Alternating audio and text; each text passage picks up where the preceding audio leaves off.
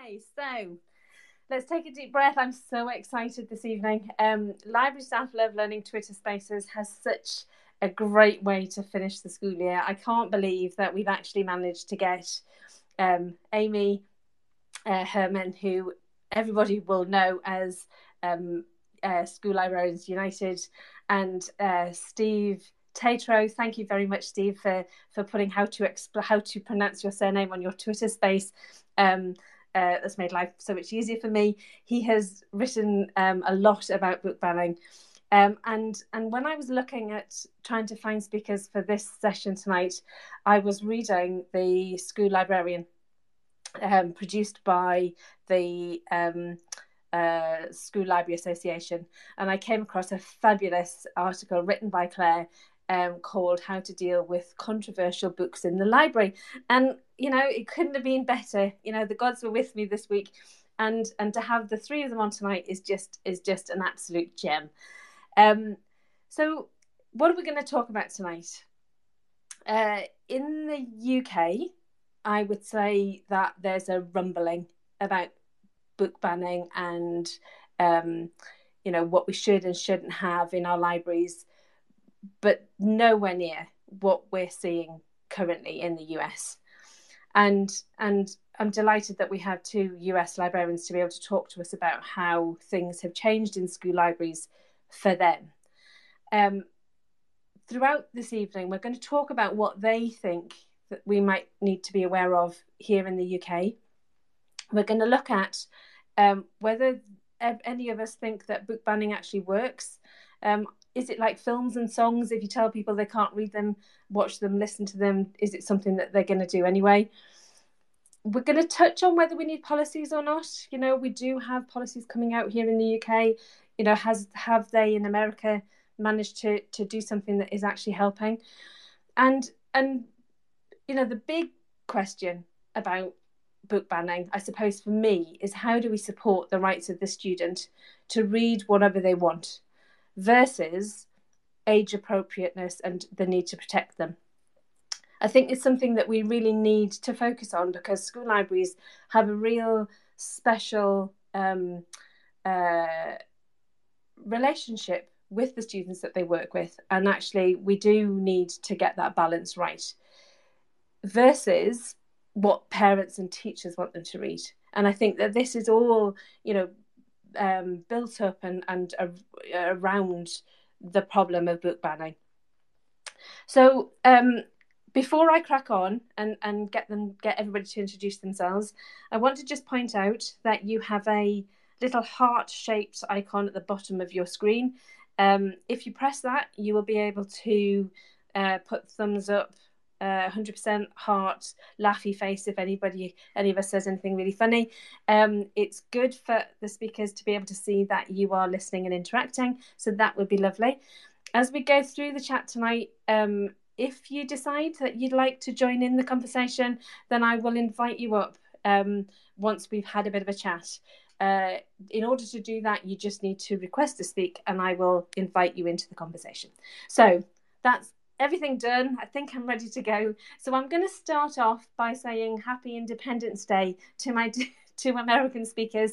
Can I first invite Amy to come on and just say hello, explain a little bit about yourself, and a little bit about the situation that is currently going on in the US and how it's affecting you. Good evening, everybody. Thankfully, I'm so grateful, first of all, to have this invitation. I have had an opportunity to work with Elizabeth, and we recorded an episode for my podcast last summer, and it was an absolute bucket list thing I wanted to do, and it just absolutely just gave me sort of confidence moving forward. So my name is Amy Herman. I am a now 15-year school librarian. I live and work in Metro Detroit. And I started a podcast 4 years ago. I'll be starting season 5 in a couple weeks. And I am absolutely honored to have the opportunity to work and collaborate with school librarians around the country and around the world. And I am going to be posting episode 183. And this week I have episodes coming out every week on your favorite podcast app on your device. And but it's been a lot of fun because it's given me the excuse and opportunity to interview school librarians everywhere, and I'm always looking for more guests. I will say it is awfully ironic that we are speaking on our Independence Day. There is precious little to celebrate right now about this country. If school librarians weren't, and librarians in general, I will say, public librarians are getting hit just as hard as school librarians are, because the public librarians are oftentimes under the microscope because they offer programs such as the story time with a drag queen. Hugely popular, waiting lists, families love it, and there's always somebody who's going to go in there and interrupt it. But so if I wasn't displeased with my country for vilifying school librarians and librarians in general, the loss of Roe versus Wade just a week ago was absolutely devastating. So there's a lot broken with this country, and I'm sorry I don't have dual citizenship, because I would leave in a heartbeat. That being said, Amy, how has book banning? Have you seen a slow progression with book banning in the US, or is it something? It feels, reading about it, that it feels like an avalanche, as if something has really changed, and you're almost overwhelmed by it and by the news that's coming through. Is that how it's been, or has there always been an element of book banning within the US? There's always been an appetite to control what our students read. There have always been parents who have exercised their rights to remove their students from mandatory reading in class, and that is not unusual. Our English teachers, our reading language teachers, are very familiar with parents' objections, and the families have always been given the opportunity to opt their children out of really just anything that we offer, especially in the public schools. And I feel that the book banning has been incredibly regional, starting in the Deep South, where conservatism is well entrenched. And so both sides have mobilized very quickly. There are family and conservative, especially very evangelical religious groups who have felt it their obligation to remove books from student access because of lifestyles and narratives that they strongly disagree with. And that smoldering and that sort of erupted in some very highly publicized bannings of books coming out of southern states, and it very quickly some of that was fueled by social media, because the organizations that were in favor of removing these books and taking the LGBTQIA pride and drag storytime with a drag queen programs out of the public libraries, that material was first originally put together in the southern states and then simply sent up through Facebook to the rest of the country, where vigilantes could take it upon themselves to raid our LGBTQIA books. I have friends whose books have just mysteriously been taken off the shelves, as if there isn't another copy they can purchase. And public librarians especially, that every time they purchase certain titles, which have all been on a list, a hit list, if you will, public librarians especially, there's a lot of conversation about how those books have just mysteriously disappeared off the shelf or their displays. So do you think though, because here in the UK, I have come across parents who have objected to a specific book that and we have to accept that parents have the right to choose what their children read or don't read. In those instances within the UK, or within my own experience, and I'm certainly not an expert on this, but I felt that I had the right to have a look at that book, decide whether it needed to be, maybe it wasn't appropriately um, I hadn't had time to read it. You know, we don't have time to read everything, do we? We have that opportunity that parents are coming in and telling us, you know, there's something in this book that's not suitable. So you can make a decision as the school librarian, can't you, that you know, either class it as something that is for older students, you choose to remove it, or you choose to ignore it. And thank the parent for bringing it to your attention. Do you think it's worse than that in the US? Yes, because in the cases I was talking with librarians just last week at a conference I attended, the principal simply came and took the books off the shelf. And many of my friends, their experiences with challenges from not just families and parents, but the general public, the community, have been largely influenced. If you have the support of your administration, this is going to be it's going to be less perilous than if you have a principal who says, you know what, the easiest thing is just to take the book off the shelf, and I'm going to exercise that prerogative as the administrator of this building. And you know, I have no problem with a parent having their child not read a book, or if there's a book being read in class and the family says, you know what, I don't want my child to read this. That's their prerogative. That's fine. But I'm a parent, and I happen to know the first thing I'm going to do is trust the educators who are teaching my children. But when a parent decides that they know what's best for our entire school body, that's the garbage. That's garbage, because you cannot, as a parent, make a decision for the rest of the community that this book is somehow deemed inappropriate for not just your child, but for everybody's children.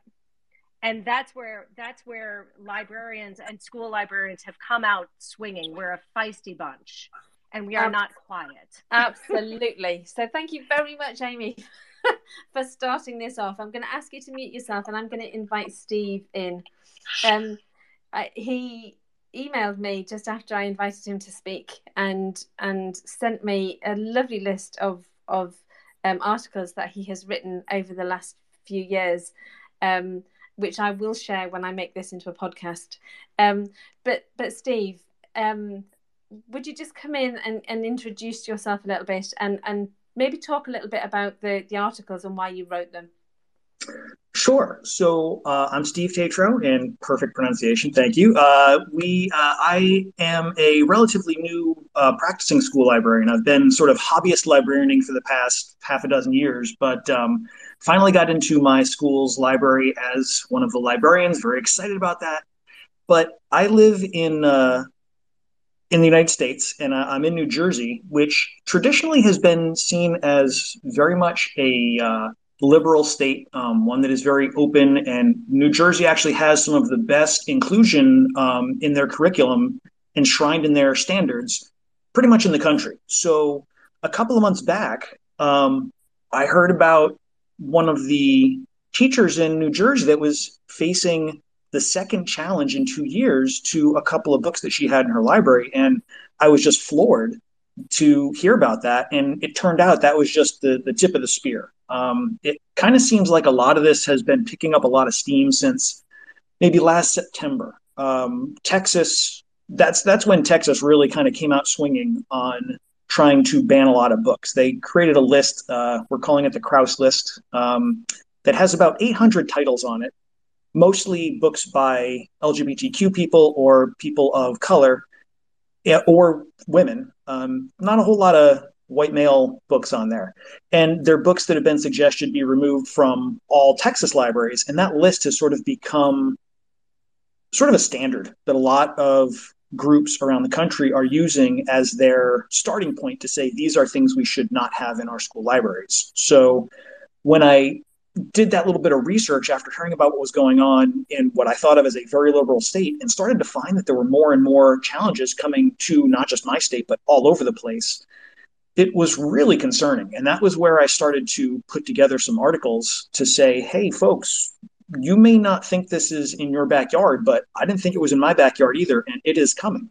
So hopefully folks have been able to sort of take a little bit of a look at what's going on around them. And there's been a lot of really great sharing among all the different organizations, the state organizations for school librarians, English teacher organizations, public library organizations have all been sort of banding together and saying, here's what we've seen, here's things we've done.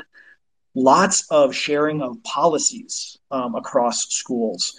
So it's been very helpful that we've been able to kind of work together, even though school librarians tend to be kind of socially isolated within our schools because there don't tend to be a whole lot of us. We've really been able to band together, thanks in large part to our ability to get online and sort of see and hear what's going on all over the place. I think that you've hit the nail on the head as far as I'm concerned, because there will be an element of a lone librarian in a school on their own feeling very intimidated by what's going on. And I would imagine that a lot of it's just easier to give in, isn't it? It's just easier not to have those books on your shelves because of the stress and the awful situation you find yourself in. So actually hearing that your schools are banding together, that your policies are being shared, is really is good to hear, I think. Do you feel that has made a difference to the lone librarian? Do you feel that they're being more outspoken because of that? I think there's a greater realization that you don't have to be alone in all of this, but it's really become a political item that folks are using to sort of drive political ambitions. It's a very emotionally charged topic, so it's easy to get people riled up. And there's a lot of misinformation and disinformation out there about what is or isn't in a book. And so it becomes very easy for people to get others stirred up and rally them to a cause that gets their name in the papers, that gets them sort of, locally or wider famous. And unfortunately, I think that's sort of what is driving a lot of this. I think a lot of it is disingenuous attempts to try and get rid of what people are calling, bad books out of libraries. There's a lot of personal attacks against librarians and educators, calling them groomers, pedophiles. And that's not about books. That's about people trying to score political points. And it's a real shame.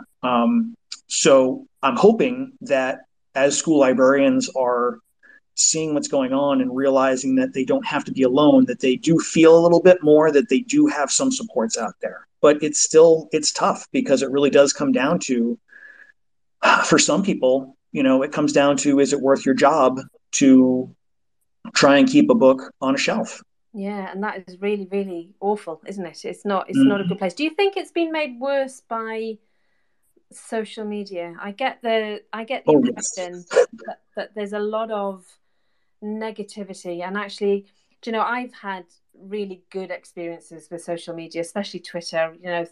Some wonderful things have happened because I'm out there and I'm on social media, but and it's difficult to say, isn't it? Is the avalanche of negativity is really difficult to combat. That it takes over. You can't find a positive post about book banning at the moment, and it's like trying to sort of work out how that works and how you manage that through social media. Yeah, no, absolutely. Social media has definitely poured gasoline on the fire. Library Twitter has been outstanding and wonderful and has had lots of great suggestions and help. And I have to say, there's a group in Texas called Freedom Fighters, FREADOM, Freedom. They have been putting a lot of stuff out about ways you can help, and they've been putting together different kinds of campaigns that people can take part in to help school librarians in different places, especially in Texas. And they also put out, every once in a while, they've got hey, here's a place where we did repel the challenge, and this is, something to be excited about and hopeful about. So there are those, they're rare, unfortunately, but there are those instances out there where sense prevails over emotion. So hopefully we'll see more of that in the future, but that's a fingers crossed sort of thing. Yeah. Before I invite Claire in to talk about her article, I just wanted to ask both of you, probably Amy first. It isn't here yet. We're a different nation, but it's coming. Would you have any advice on what we can do before it hits us big time? I'm not so sure that we have quite such a loud population, if that's the right word. But what would you say? What is the thing that we could be looking out for before it gets to the stage that you're at in America? Well, I will say I have my own experience has been very tangential, sort of random inquiry. Do you have this book on your shelf? Clearly a non-library user, because when people reach out and ask us what books we have on the shelf, they clearly don't know that librarians we're not hiding the books. You can access our catalog anywhere. So, but the things that I know a lot of us have done, whether we have been targeted or not, is we have come out swinging with banned book displays. We typically recognize Banned Book Week in September, which is a great way to start the year for us. But I know a lot of us created banned book displays and sort of big words of banned across all our books. And it was a wonderful discussion piece that I put right as our students walked in the foyer. All these books I assembled, probably more than 30. And it was fun because the responses from the teachers were, the English teachers pointed and said, we teach that book, we teach that book, we teach that. And so recognizing and telling their students, we teach banned books. My students saying, Mrs. Herman, why are you banning these books? I said, oh, I'm not. But a lot of people are. Well, why are they banning these books? I said, that's a good Google search, but I'll tell you what, there are people who would like to decide what you can and can't read in this library. And I'm telling you right now, I'm going to make it easy for you to find these books. I'm just going to put the big old word banned across it. And I want you to look it up. I want you to make up your own mind and decide for yourselves what you think about these topics, because you are old enough to read these books. And I work in a high school. These are all YA books. And the only reason why somebody has decided they're banned is because they have profanity, is because they have LGBTQI. And when I say profanity, I'm talking about swear words. LGBTQIA topics, authors of color, and they have narratives that white people feel they are being made to look bad in. So I say, first of all, be very proactive in having a good sense of what kinds of books in your own collection have been deemed, maybe not in the UK, but in the United States. I mean, if any of you have Maus, that's been banned because apparently our students can't handle the Holocaust. But be proactive. You should also have that conversation. And this I got firsthand from one of my friends who is still going through this process. Be very proactive with your building administration, whether it's your headmaster or your principal, and say, I need to have an understanding of how you feel, because I need to know moving forward that I'm going to have your support. We should all have a collection development policy, and ideally separate from instructional materials, meaning you should have a collection, and I'm guilty of this because the libraries I have walked into don't. We come under the umbrella of a collection development policy that addresses instructional materials, be it classroom, and that's a problem because obviously the books in our libraries, some are instructional materials, but a large majority of the books that are checked out by our students are done so because those are books they just want to read for independent reading, free. And another thing is to make sure that you're very familiar with your reconsideration policy, meaning the policy that is going to kick in as soon as that inquiry comes across. And like I said, a lot of these get snuffed out at central office or at the district level because they have decided that the parents are trying to find a problem where there isn't one.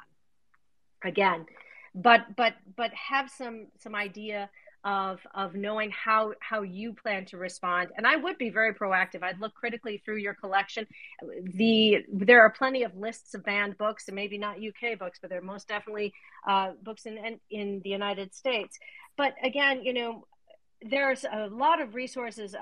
When I recorded with Steve, our episode 162, Fighting Censorship, the show notes have a lot of the materials Steve put together with the school librarians of New Jersey. And so looking at those show notes, the wonderful thing is we're fighting fire with fire. We're using social media just as effectively as the people who are driving these book banning campaigns. And so we're using that social media to our advantage.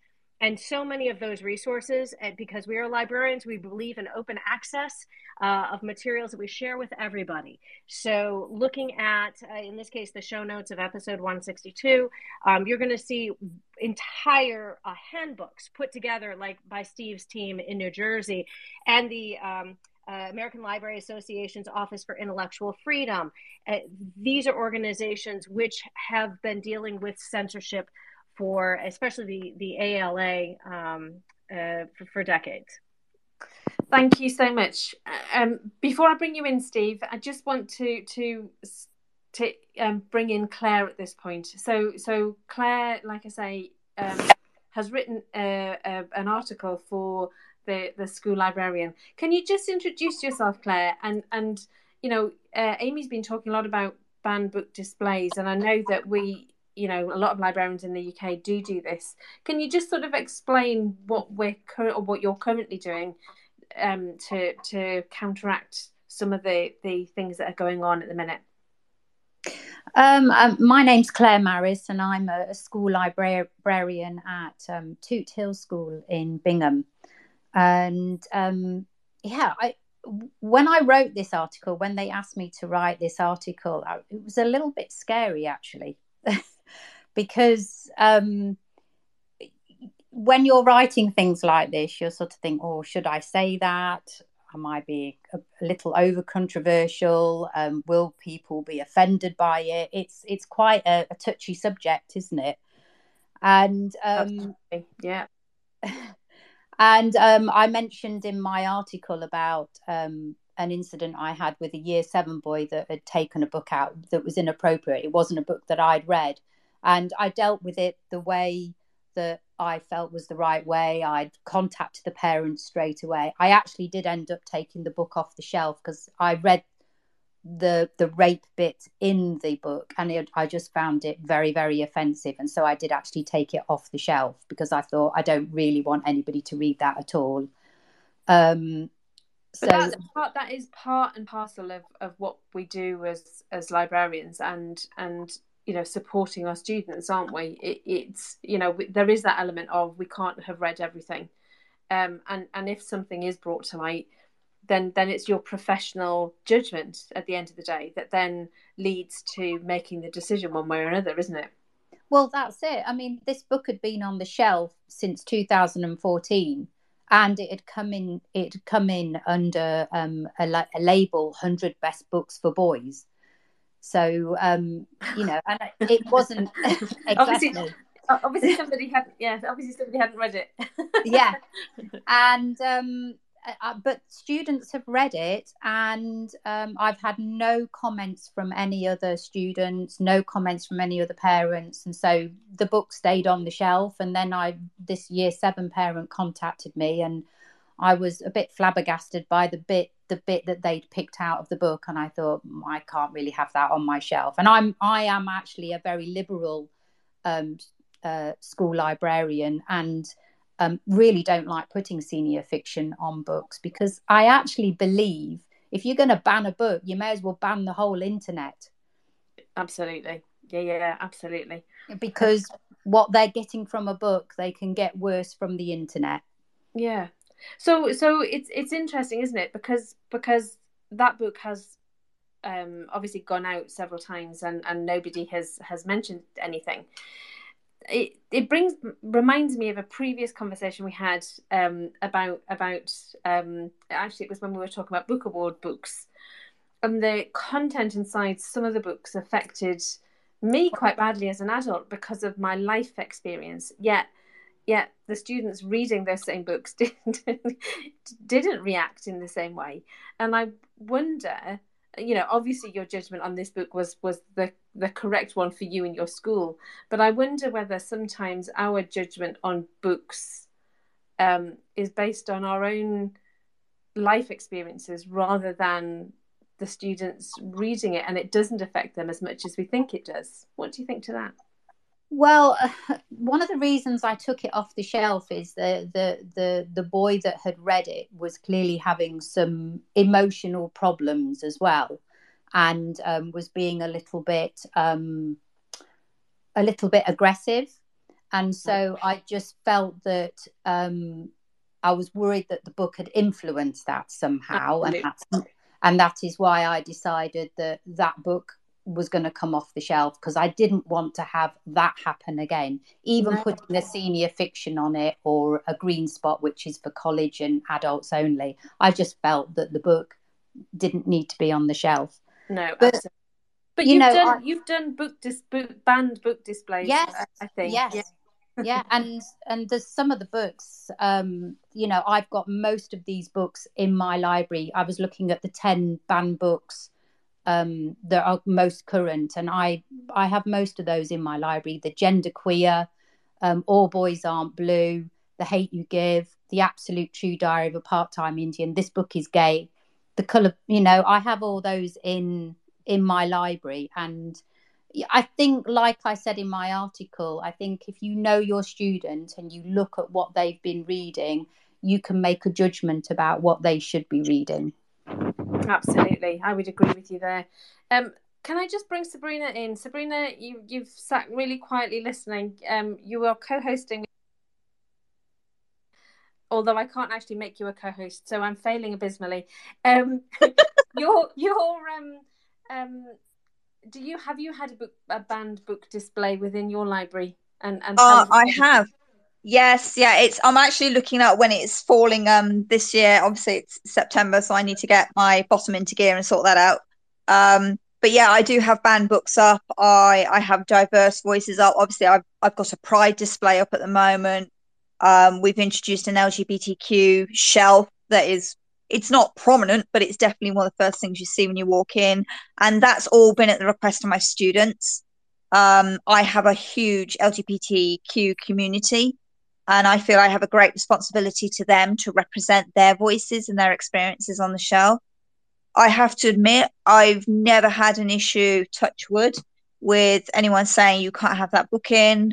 I've done, I follow a lot of booktubers. So if there is books with controversial content, they'll be labeled up. So I have books for everyone, books for year 8 and above, and then I have YA labeled books, which are on a separate side in the library. I had a student, he's been reading everything that he possibly could at the moment, and he borrowed Sally Rooney's Conversations, whatever it's called, Beautiful People one. He came back within a couple of lessons and said, no, that's my line, I can't read that, that's too much. And I try to encourage a lot of self-censorship with the students, and I say, if you're not comfortable with something, stop reading it, come back, come and have a talk. I mean, I can't imagine being in America, to be honest, because that whole what's going on over there, I don't know how you guys are coping, and kudos to you for standing strong. But that whole, just having to get books off the shelf or having to fight to keep books on the shelf sounds horrific, to be honest.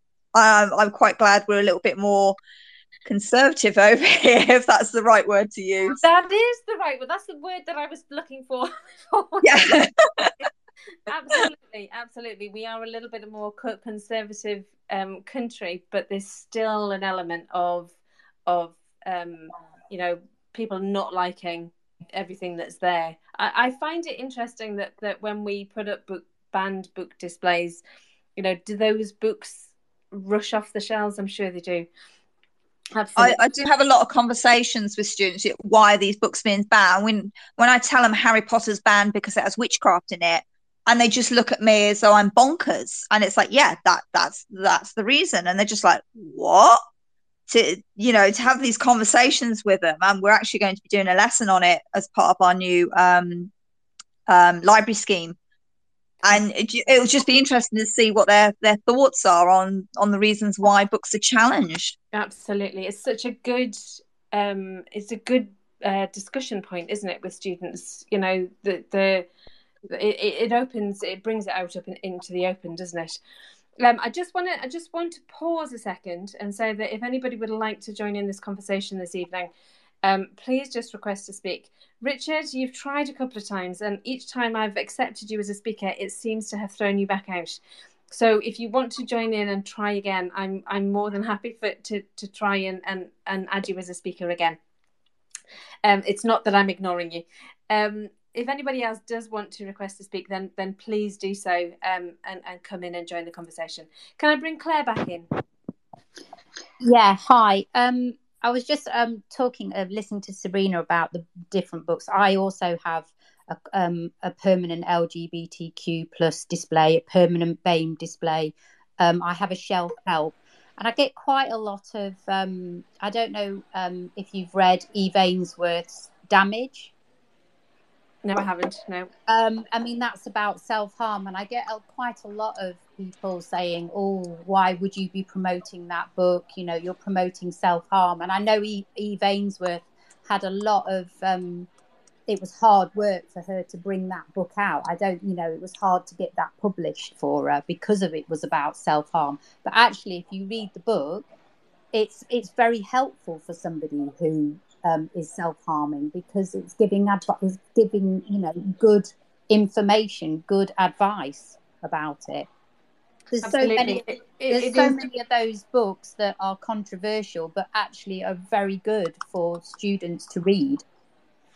Absolutely. I think that there's an important role for school librarians to play, isn't there, in being able to discuss books that are read, to be there as a health and wellbeing support. I think it's another aspect of school librarianship that isn't always recognised, but actually, if somebody is reading a book that is connected to something that they're currently going through, it gives them the opportunity to talk, doesn't it?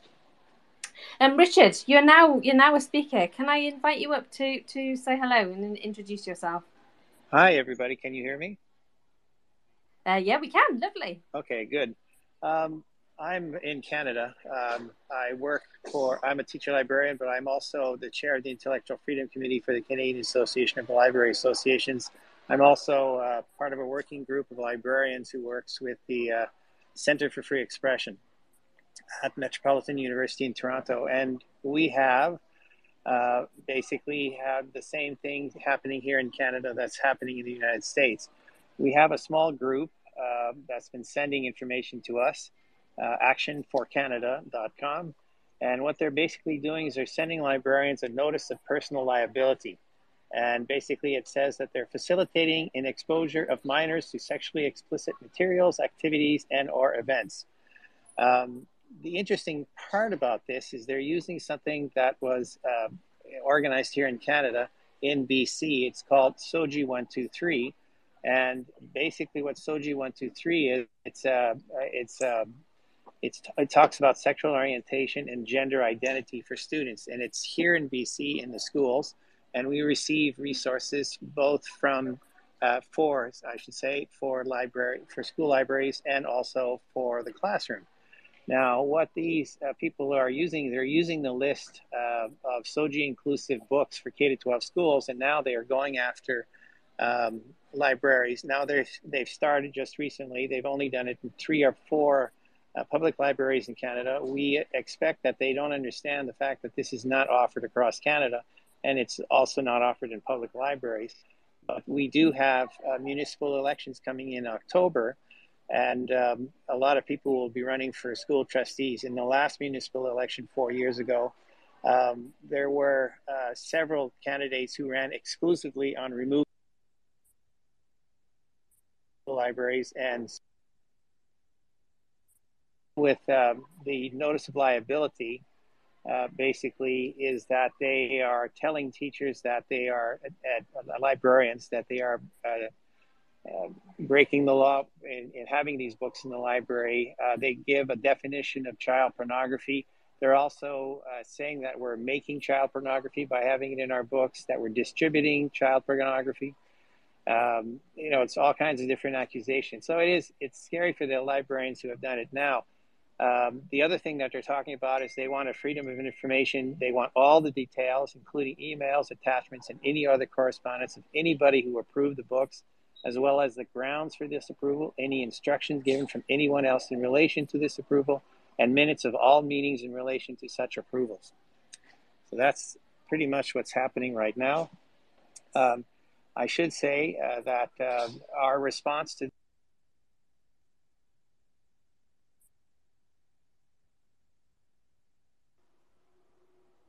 Oh, I'm sorry. Oh, we've lost Richard. I'm sorry, I've lost you again. I think we got most of that. It was really fascinating to hear the Canadian story. Richard, you have gone off. It's shocking to hear that school librarians are being threatened with their jobs because of books in their library, and I pray that it never comes to the UK. Steve, can I bring you back in? Do you think that what Richard was talking about, is it as bad in the US? Or are you already there? Oh yeah, we're definitely there. We've got several states trying to either have passed or in the process of trying to pass laws that are going to criminalize the inclusion of certain topics, certain kinds of books in schools. Yeah, it's kind of a mess. And I think one of the most important things, if I could travel back in time a year and a half or 2 years with the knowledge I have now, I think the main thing I would want to do is look at, like Amy was saying, my reconsideration policies and my collection policies, and I would get them polished really nicely so that I knew that they were going to protect the collection, because now bringing anything is going to face a lot of uphill battle to try and get anything changed or rearranged in our policies. So trying to think ahead and saying, okay, if there was one thing I was going to do, I'd want to make sure that my challenge policies were going to say things about, if you want to challenge titles, you have to live in the district, because we've got people from outside of the districts coming in, literally just bringing in people from other places to go to school board meetings and challenge books that just because they don't like those books, and making sure that there were caveats about, if a book is challenged and the challenge is repelled, that you can't come back and re-challenge that book for a certain number of years, because that's exactly what happened to one of my friends. She had a successful defense against a series of challenges, and then the following year they were challenged again. So certainly knowing, I don't know, it seems like the UK and the US kind of seem to go back and forth and following each other in different trends. And so I'm hoping this is not one of the ones that you all are going to follow us with. But if so, I hope that you are able to sort of get some preventative measures in place to sort of protect yourselves and your collections. Absolutely. I think, funnily enough, I'm going to be talking at the CILIP conference next week on intellectual freedom. And there's a policy document coming out soon. I think it's really important, like you say, Steve, that we put ourselves in the position that it is a parent's right to challenge, but it's certainly not a parent's right to say what every child in the school library should be reading. It's certainly not a parent's right to go to another school or another town or city to say that book, I don't like that book, so therefore it shouldn't be in any library. So it's really important that actually when we get it right, we do it well.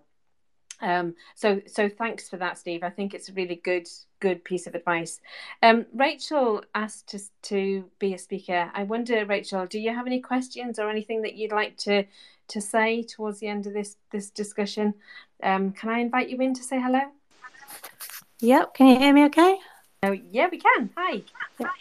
I suppose my question was more about whether people have policies around the age restriction. You mentioned at the beginning about how we kind of tread this fine line between censorship and protecting the children. And I just wondered if anyone has like particular things they do, like do they have to get parental permission if a younger child wants to read an older book or things like that? I don't know if anyone's happy to share, or that was my question, really. Okay, thanks, Rachel. Can I bring Claire back in? What do you do, Claire? Hi. Yeah, I have little red dots on some of my books, and they are senior fiction, and so year 10 and above can borrow those books. But younger students can borrow those books if they get parental permission. So they have to go home and they have to get a note in their planner, bring it back to the school, and then they're allowed to take the book home. And I think that is something that does go on throughout libraries in the UK. I'm sure it does. Sabrina, do you do that in your school? No, we don't. We're a lot more flexible. Our students tend to pick books that they want to read, so we're just happy if someone doesn't pick up a wimpy kid in year 10, to be honest. But we've never done parental permission letters. We do have an age rate. Like I said earlier, I've got a year 8 and above, and then I have a YA section, and that's about it. I tend to see students coming in reading books from home. So there's a year 7 student who's reading All Her Dad's Stephen King at the moment, so I know that she's been exposed to everything he's written. And there are others that they're bringing in the Sally Rooney and the Colleen Hoover, and it's like their home books. I know they're all right. I think I can't remember who it was who said, it was Amy, I think, about knowing your students and knowing what they read. And I think that's how we get around it in our school. Oh, that sounds terrible, but we've not had any issues so far. No, and I think that's right. Some schools will definitely need more of a structure, and others they just won't, just on the purely understanding of your own school and their needs. Julie, can I bring you back? Julie has just requested to speak. Can I bring Julie in, and then we'll talk to Claire again. Hi, Julie. Hi, I'm a librarian in a secondary school in Hertfordshire. We do have a young adult section, which we tend to, put the stickers on as they're coming in. We do as much research on the books as we can. Any younger students, we do have a letter that we send home. We just feel it just sort of covers our back. But as somebody said just now, there are younger students bringing in lots of the books that we would deem to be for older students. But their parents have said they're okay for them to read. So, they're obviously allowed Absolutely. to read them. Yeah, I think it's interesting, isn't it? Because I think with our Carnegie Awards, there tends to be the year 7s and 8s that read it, and a lot of those books have older content in them. And I know that some schools tend to put up letters to parents giving permission, which is how that works. Can I bring Claire back in? Did you have something to say? It was just to agree with Sabrina. I think you can make a judgment on a student. I know students in year 7, year 8 who do have a mature level of reading, and I'm not going to stop them reading something that I think you're going to be fine with that. I just think you have to tread carefully with some students that are a little bit more naive, I think. Absolutely, and I would agree with you there. Okay, there's so many people wanting to come in and talk to me, which is so exciting. Can you put your hand up if you have something that you want to share? Can I just bring Claire in quickly? Hi, Claire. Nice that you could join us this evening. Hi, Elizabeth. Hi, everyone. It's lovely to be involved this evening. I just wanted to say that for my library, which I run a pre-kindergarten up to grade 12 library, so it's actually on 3 sites. But my main library is for grade 3 to grade 10, which is obviously at quite a vast age range. So I just have different sections of books within the library. So we've got a sort of an early chapter book section for those who are just beginning to read fluently. Then we've got, but because we have a lot of non-English native speakers, a lot of slightly older students also read those, just because that's where their English level is at the time when they arrive with us. Then we have a junior fiction section, which is for our sort of top end of primary, and depending on fluency levels, bottom end of secondary age.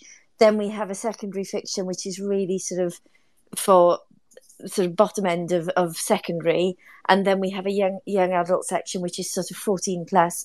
But I don't do letters. I just base it on what I know of the students, and if our students are sort of really interested in reading any books that I think maybe we're borderline, I just basically say to them, you know, look, this book is sort of on the edge of maybe being a little bit too advanced, but you know, take it, read it. If you feel uncomfortable, bring it back. And that's always been my sort of suggestion with students anyway, because sometimes you just don't know what's going to affect one student, and I do find students are very good at self-censoring.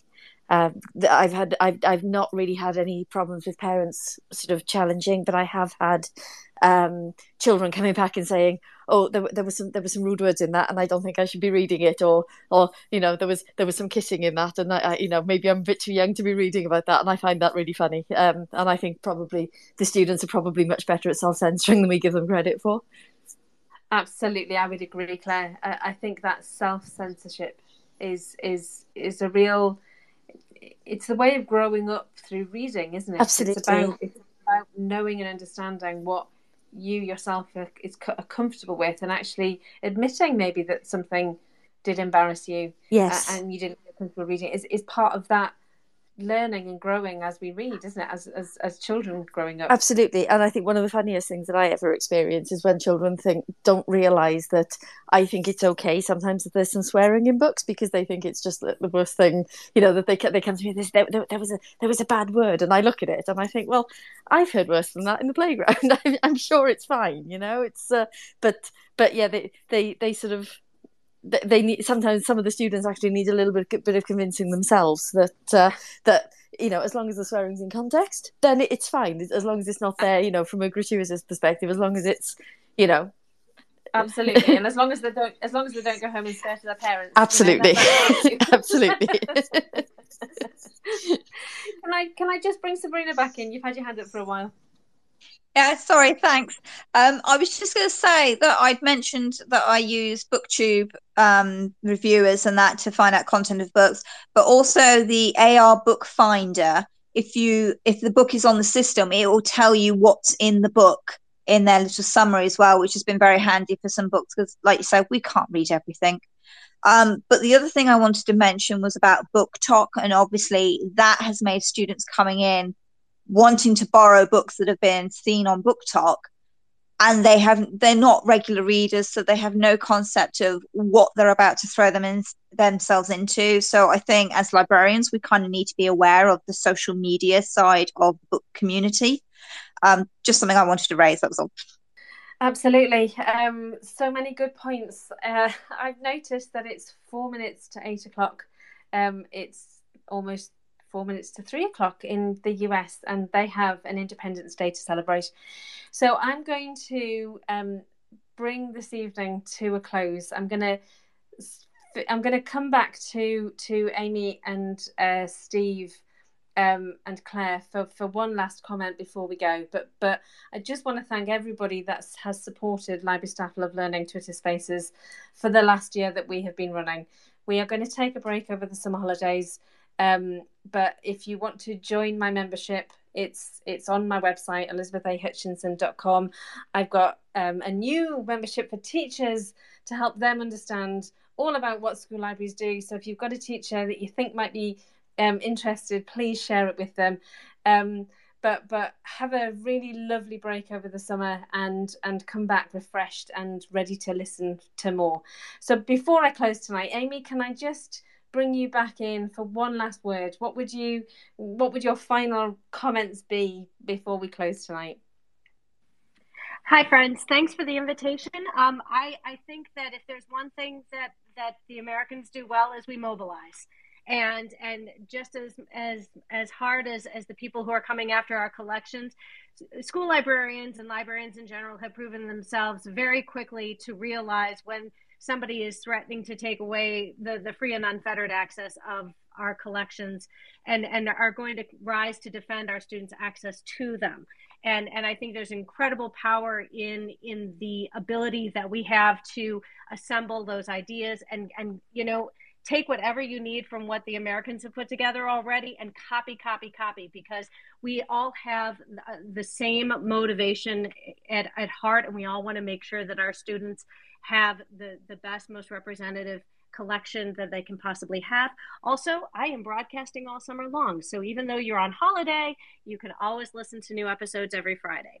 But thank you so much, Elizabeth, for the invitation, and thank you, everybody. This has been a wonderful and truly a highlight to my July 4th. Thank you very much, Amy. It's always a pleasure, and I certainly will be listening into your podcasts over the summer. You always inspire me, so it's always worth me listening in.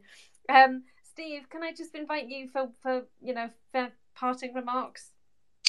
I'm going to mirror Amy's closing and say thank you so much for the invite. It's wonderful to be able to talk with folks across the pond to kind of see where you all are at and get some ideas of where we can maybe draw on some of your thoughts, because you guys had some really interesting points that I hadn't thought about previously. So I really appreciate that.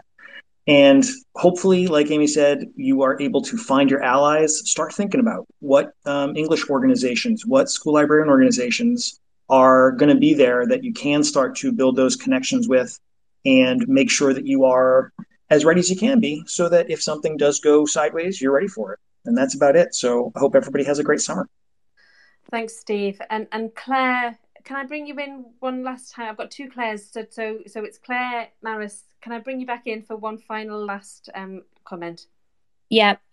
What I would just like to say is I think we need to stop wrapping the students up in cotton wool and let them explore literature, because at the end of the day, those books give them so much to there's so much in the books that can help them with life experiences. And thank you very much for inviting me onto your chat tonight. It's been fabulous. Thank you all so much. I'm really sorry that I haven't been able to invite everybody up to speak that has requested to speak. But keep an eye out on my Twitter feed. We will be back in September, and I hope you all have a fabulous summer. Take care, and thank you very much for joining me tonight. Good night.